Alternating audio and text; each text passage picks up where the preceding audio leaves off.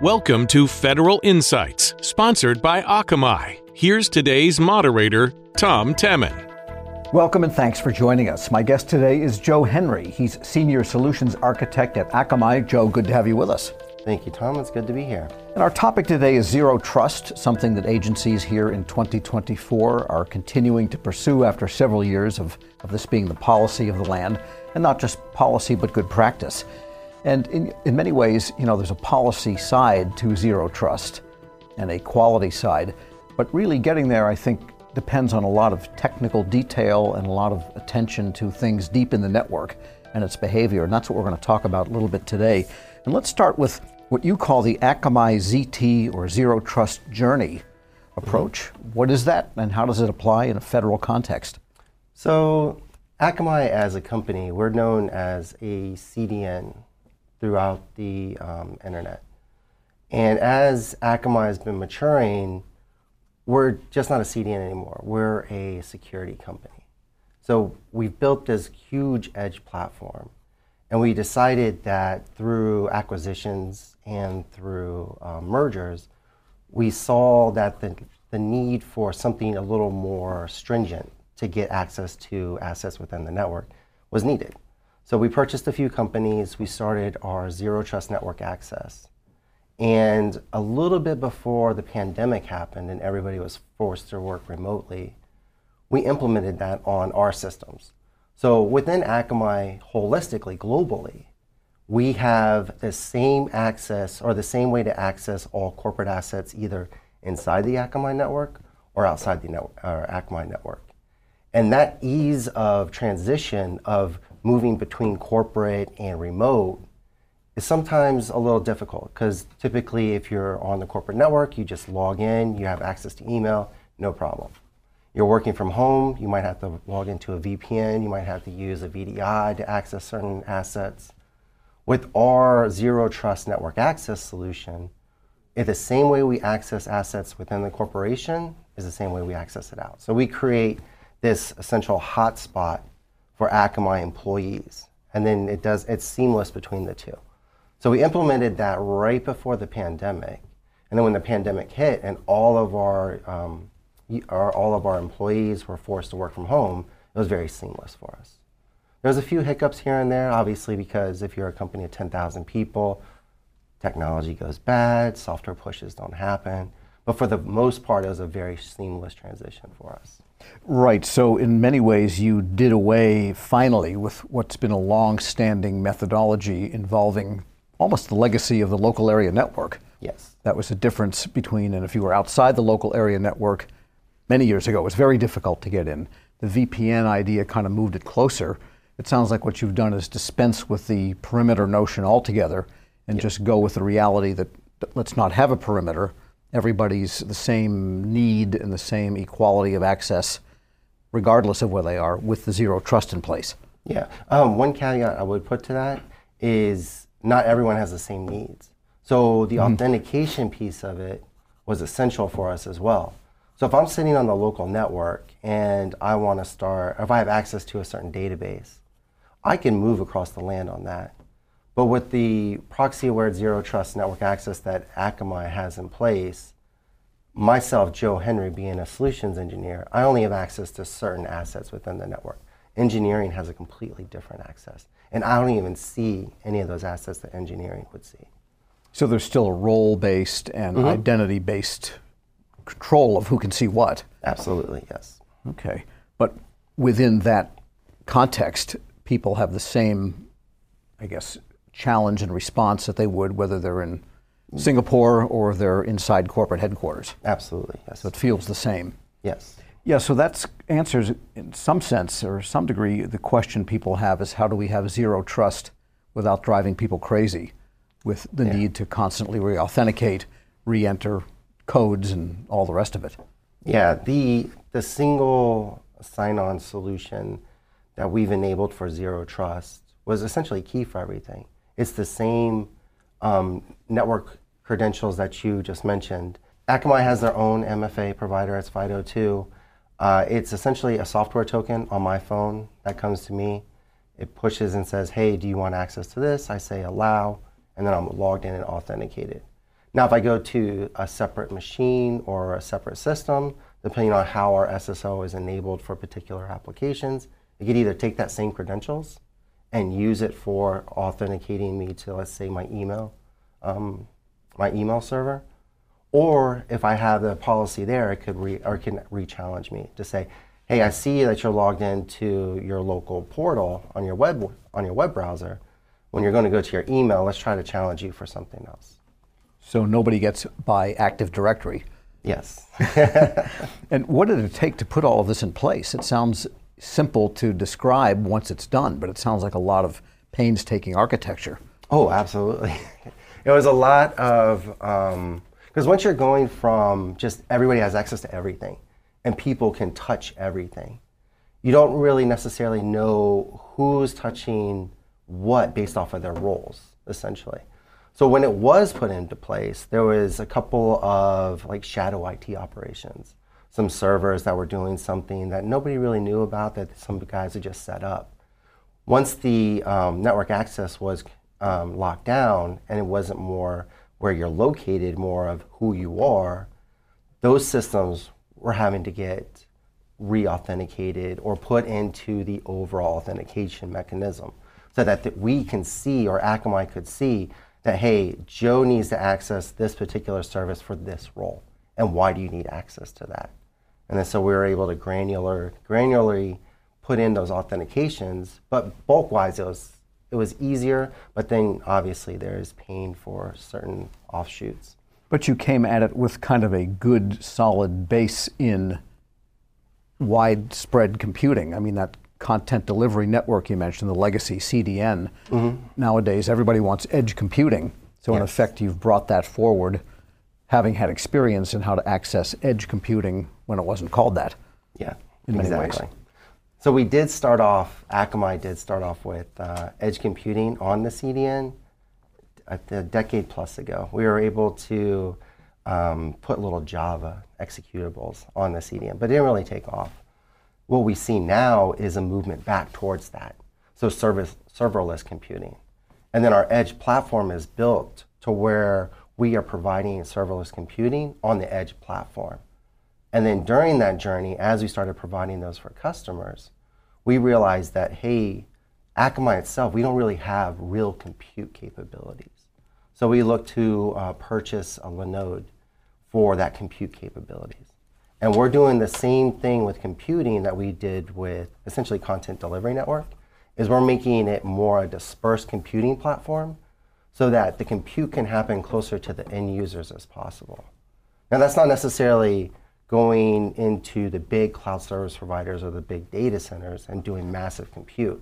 We're looking at specific opportunities to take that closer to the end user, and then also being able to ingest as well as close to those end users as well.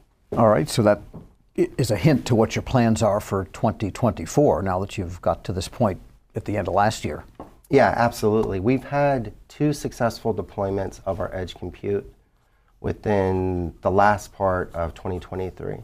So we spent the majority of 2023 building out the edge compute platform, putting it into the Akamai backbone, and being able to replicate between all of the edge compute entities.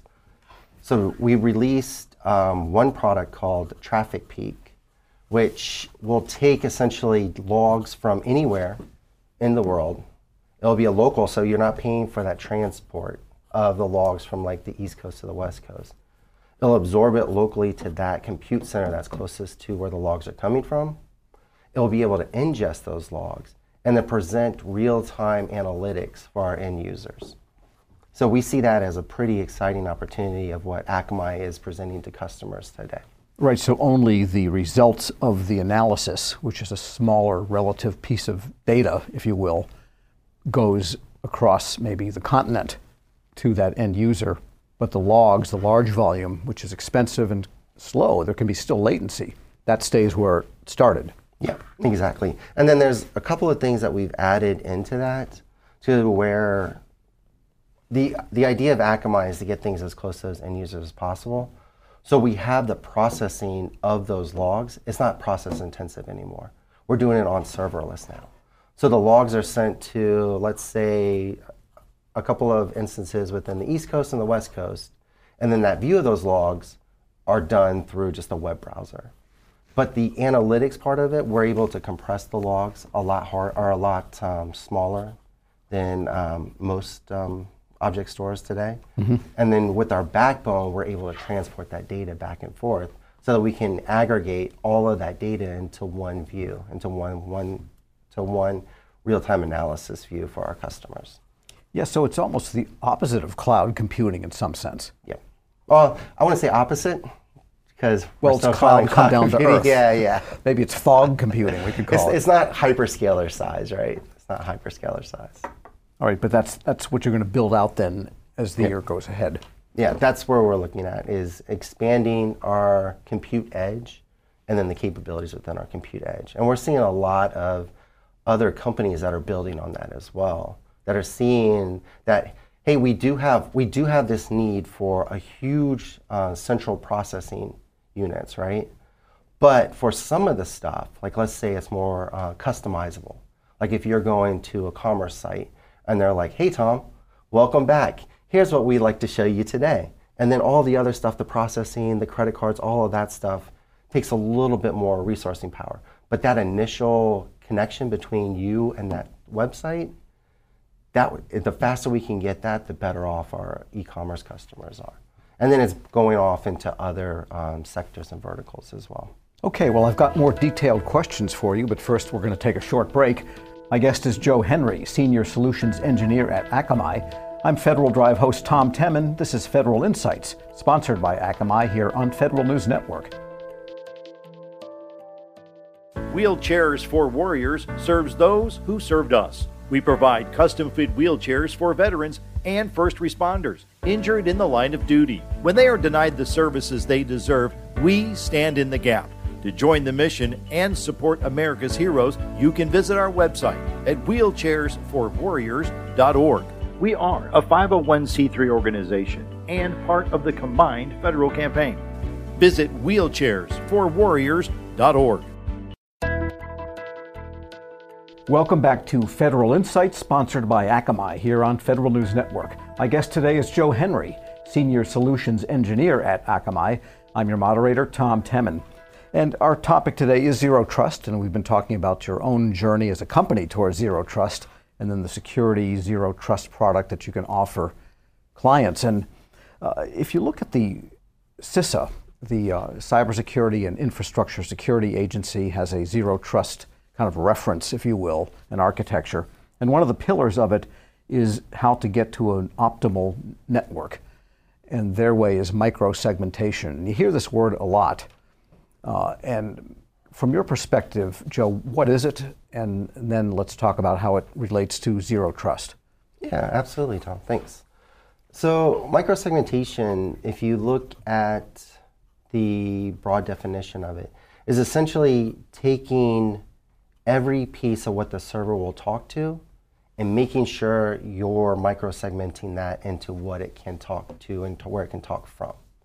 So if we're looking at the CISA Zero Trust Security Model documentation, in that optimal range of the network pillar, they're calling out microsegmentation. And there's a few companies that can do that today. And the idea with that is, before with network segmentation, and before I started working at Akamai Technologies, I was a network engineer for 17 years on DoD and federal contracts. And my biggest problem was if you start to segment your network through a firewall or through a router or however you want to segment your network, there's always the layer 2 access. So your databases essentially could talk to your other databases.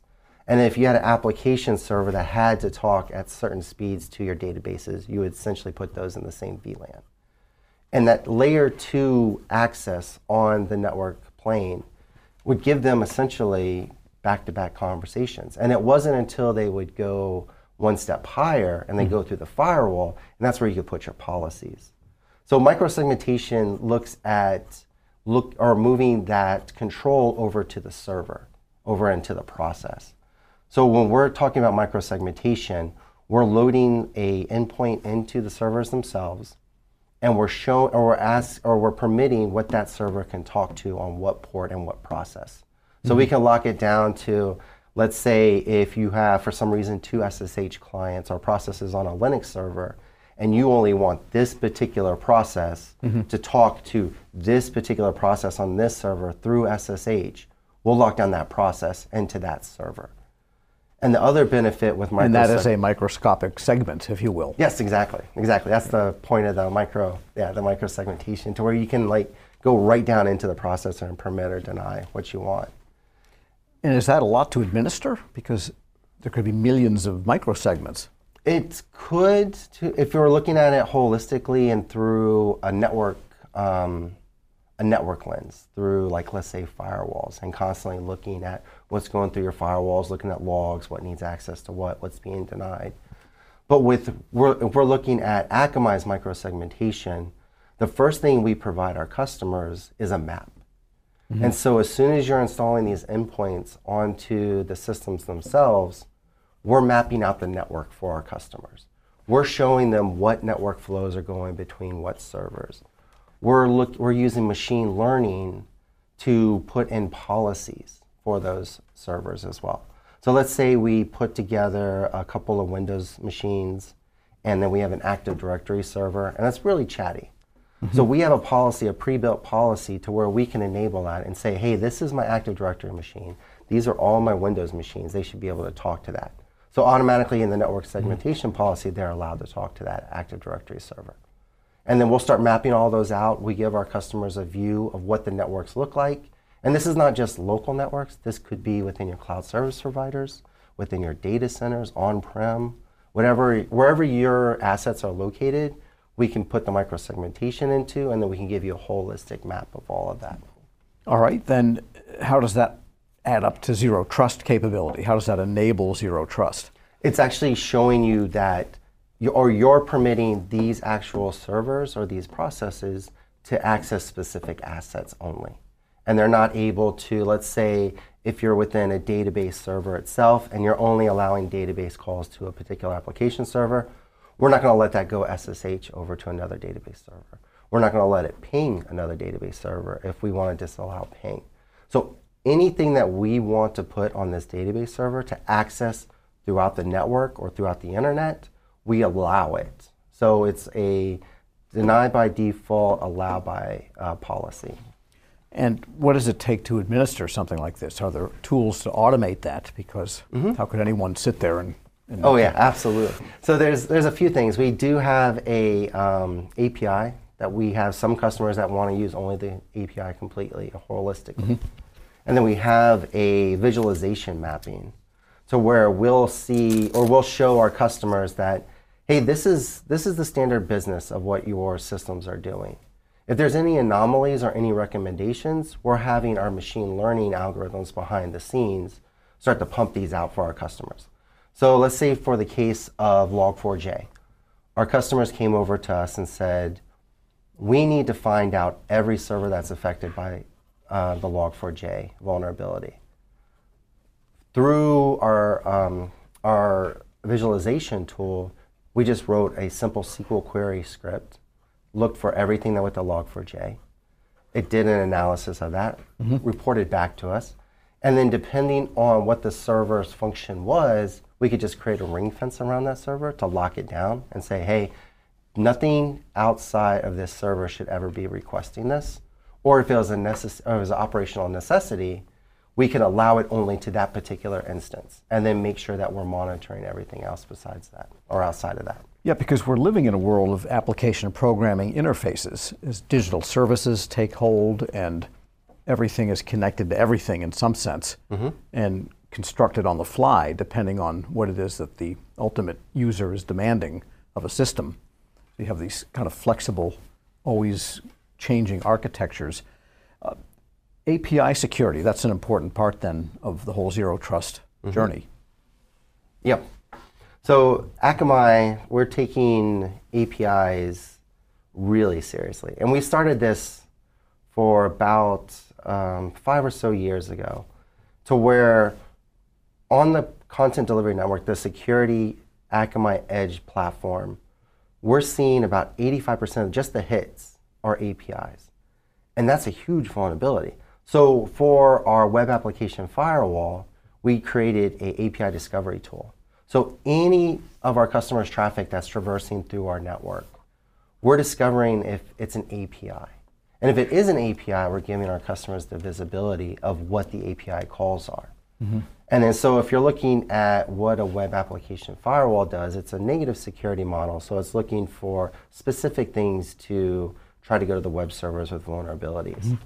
With the API discovery tool, we're able to upload API definitions into the firewall and then create a positive security model. To where we're saying that this particular API endpoint is only allowed this method with this response code, right? And then so now anything else that goes outside of that method, we're going to go ahead and deny on the web application firewall. The newest technology that Akamai has put together is what we call API security as a product name. It's very, on the nose, I guess. And like washing machine. You kind of know what it does, right? Exactly. So as that API security, or as the API call is going through the web application firewall, through your API gateway, and then through your local firewall, what it does inside the network, that's a huge vulnerability as well. So you could put in a correct API call going to that endpoint and then try to do something nefarious within the network itself.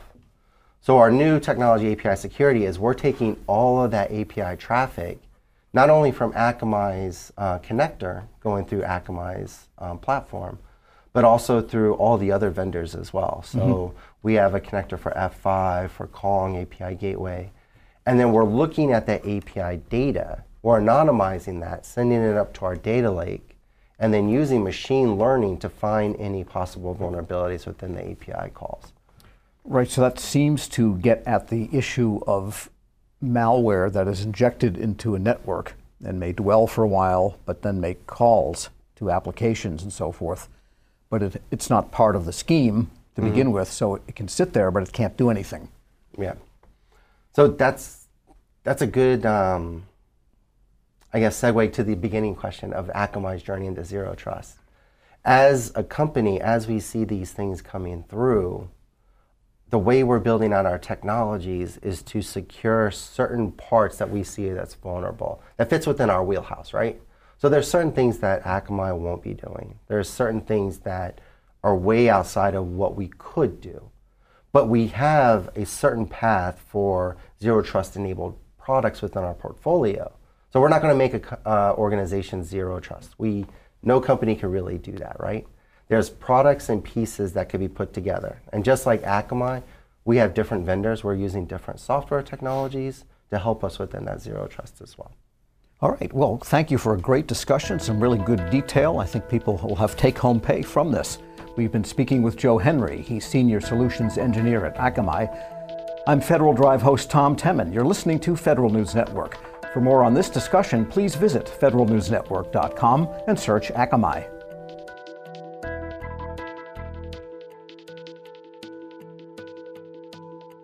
Thank you for listening to Federal Insights, sponsored by Akamai on Federal News Network.